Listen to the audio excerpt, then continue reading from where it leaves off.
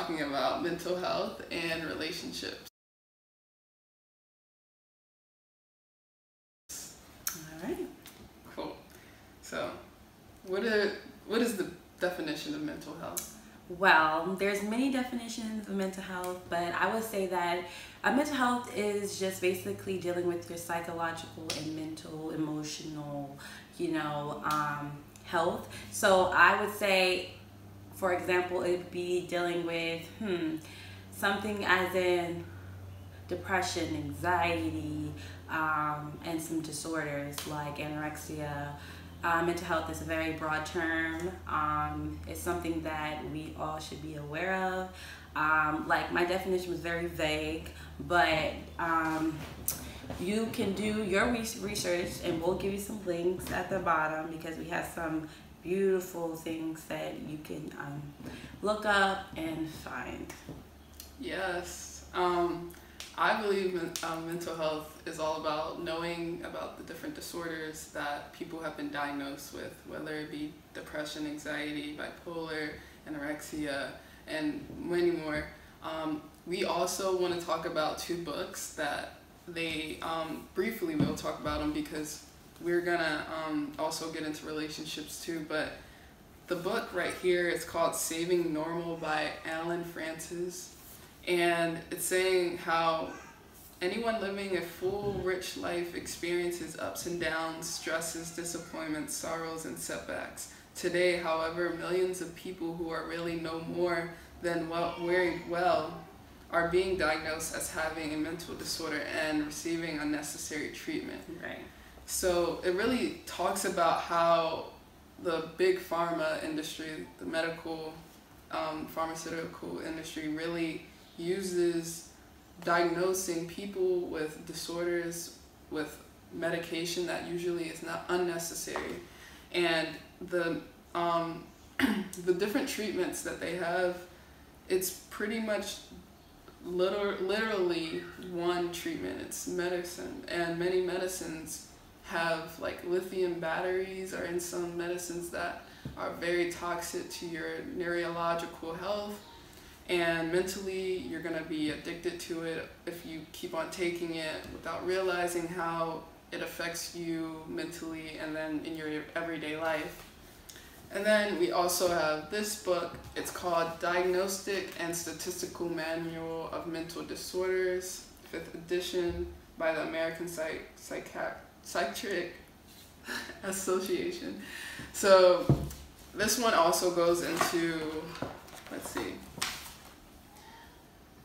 persistent depressive disorder, and it just really goes into detail about what type of disorders people can have, and schizophrenia, bipolar disorder, and it really will allow you to see the different spectrum of different disorders.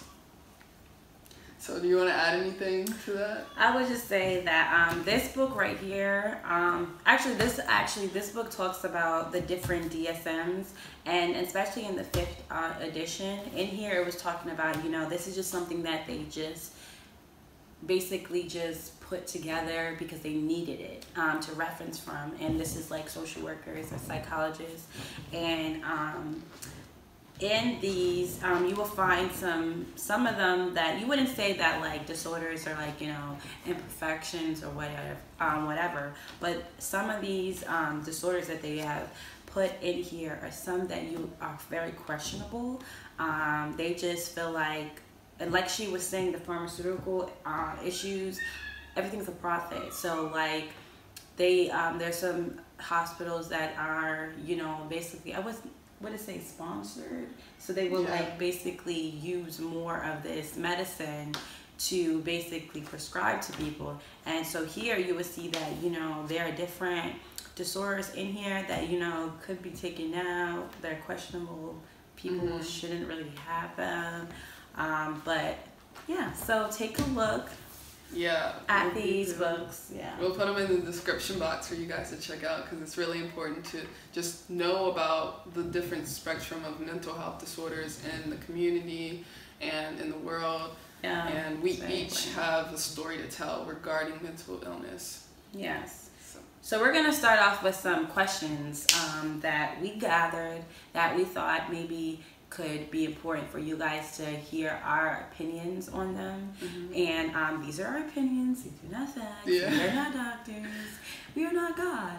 But we felt like we should, give you guys some questions, some Q&A. Yes. To just, you guys get the gist of what we're talking about here. And, today it is May. I mean, the last day. No, not the last Almost day. the last day. Almost the last day. The 30th. And, we're about to move to June, but we did want to get this out to you guys because it is very important. Mental Health Month is very important. We want people to be aware of the different disorders, do your research, and just know that you're not, it's okay if if you feel like, oh my gosh, this is just something bad or not, but it's okay. Yeah. So the first question is, why is mental health taboo? So I think this is a question that she asked. I think mental health personally is taboo, something risky, because in the church, where I was brought up, a lot of people would say, God can heal, you don't want to label yourself, and I feel like that's something taboo because people feel like it's an imperfection, it's not normal, it's not what everybody really has, I guess. But I think it's just a risky topic because, a lot of people are afraid to know about it, and they feel like, well, it limits you. But it doesn't. So, That's right. I agree. And our second question is, why do you think it's important to know about mental health? I believe it's important to know about mental health because mental health occurs within us all. When we go through the ups and downs of life, we oftentimes think that we're probably less than because we didn't win this achievement in our life, or we didn't do this because people told us we should. And many times that leads to depression because we feel like, oh, there's nothing we can do about it and I'm so sad about it. But over time, we can put ourselves in a deep hole and just never come out until we see the light, when someone actually gives us the motivation and encouragement to go outside and still accomplish our goals. So other things like anxiety, a lot of people suffer from like stage fright. So that's another important this topic to discuss because many people need to get out of that comfort or discomfort and get into the comfort of knowing that they can talk in front of people and they can go out and conquer the world in their own world, because at the end we all are human, we can't be perfect, so we need to know about mental health. Yeah, I agree.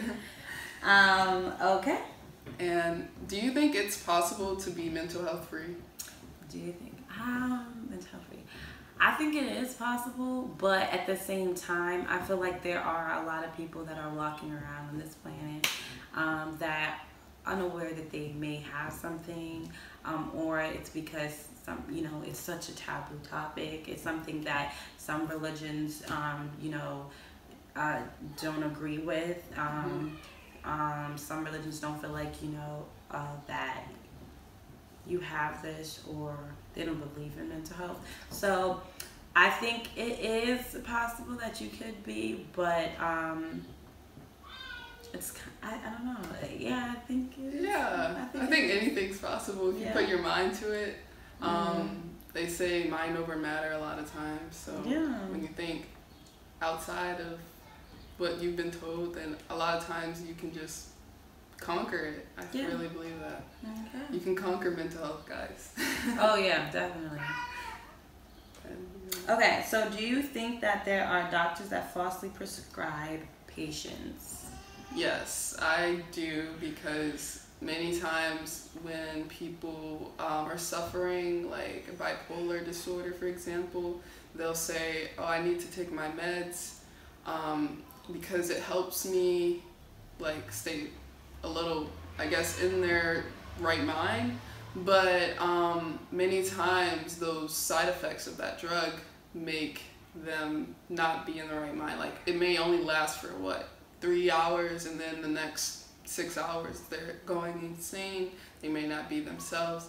So that medicine oftentimes makes them not the person of a peace of mind and someone who really is thinking in a right way. So I do believe doctors don't know full spectrum of the medicine that they give to their patients, and if they do, it's only because of profit, for the money. And I believe there are alternatives to mental health. You can do yoga, you can do aromatherapy, music therapy, massage therapy, venting, talking in group circles. So and I would like to add on, like when she says, that question says falsely prescribed. We were talking about earlier that there are doctors that are prescribing falsely black patients high dosage for their ADHD. And there are some doctors that just prescribe people with ADHD and, you know, they don't really have it. Like they're young, just children that are just, you know, they may be, they're just, you know, when you're young, you have a lot of energy. So yes, and doctors are practice, guys. They're not something that, you know, 100% sure, but they're practicing everything that they do. So that's what I just wanted to add on. All right, now we're going to relationships. Yes, relationships. Okay, so what do we really want to what are we talking about with relationships, Jess? What does it mean to be in a relationship? So first of all, I want to say, in a relationship, it takes two people to begin one, and honestly, you need to strive for a healthy relationship regardless, because when it comes to mental health, when you're in a relationship and it stresses you out, you become anxious, you kind of just like don't want to deal with the person sometimes, and it's because of their negativity towards you in the relationship. So it takes courage and motivation to be in a healthy relationship. Everybody must put in their part and effort so it's balanced, and that's what I would say. Yeah, so like she said, a healthy relationship you need to strive for. So as college students, or, you know, just kids, anybody who's in school, you know that there's like peer pressure, you know that there's cool kids, you know there's kids that are just trying to like be rebellious, you know, the cool kids. But like, I'm just saying that, you know, you should be around people that help bring your spirit, you know, not bring it down. I know there's times where, like, you know, you may be dealing with some stuff. You need friends that are going to be there for you, not friends that are just going to be like, you know, going against what you value, whatnot. Friends that allow you to be who you are, friends that help you, support you, and all that you do. So that is possible. You just have to make sure you are wise.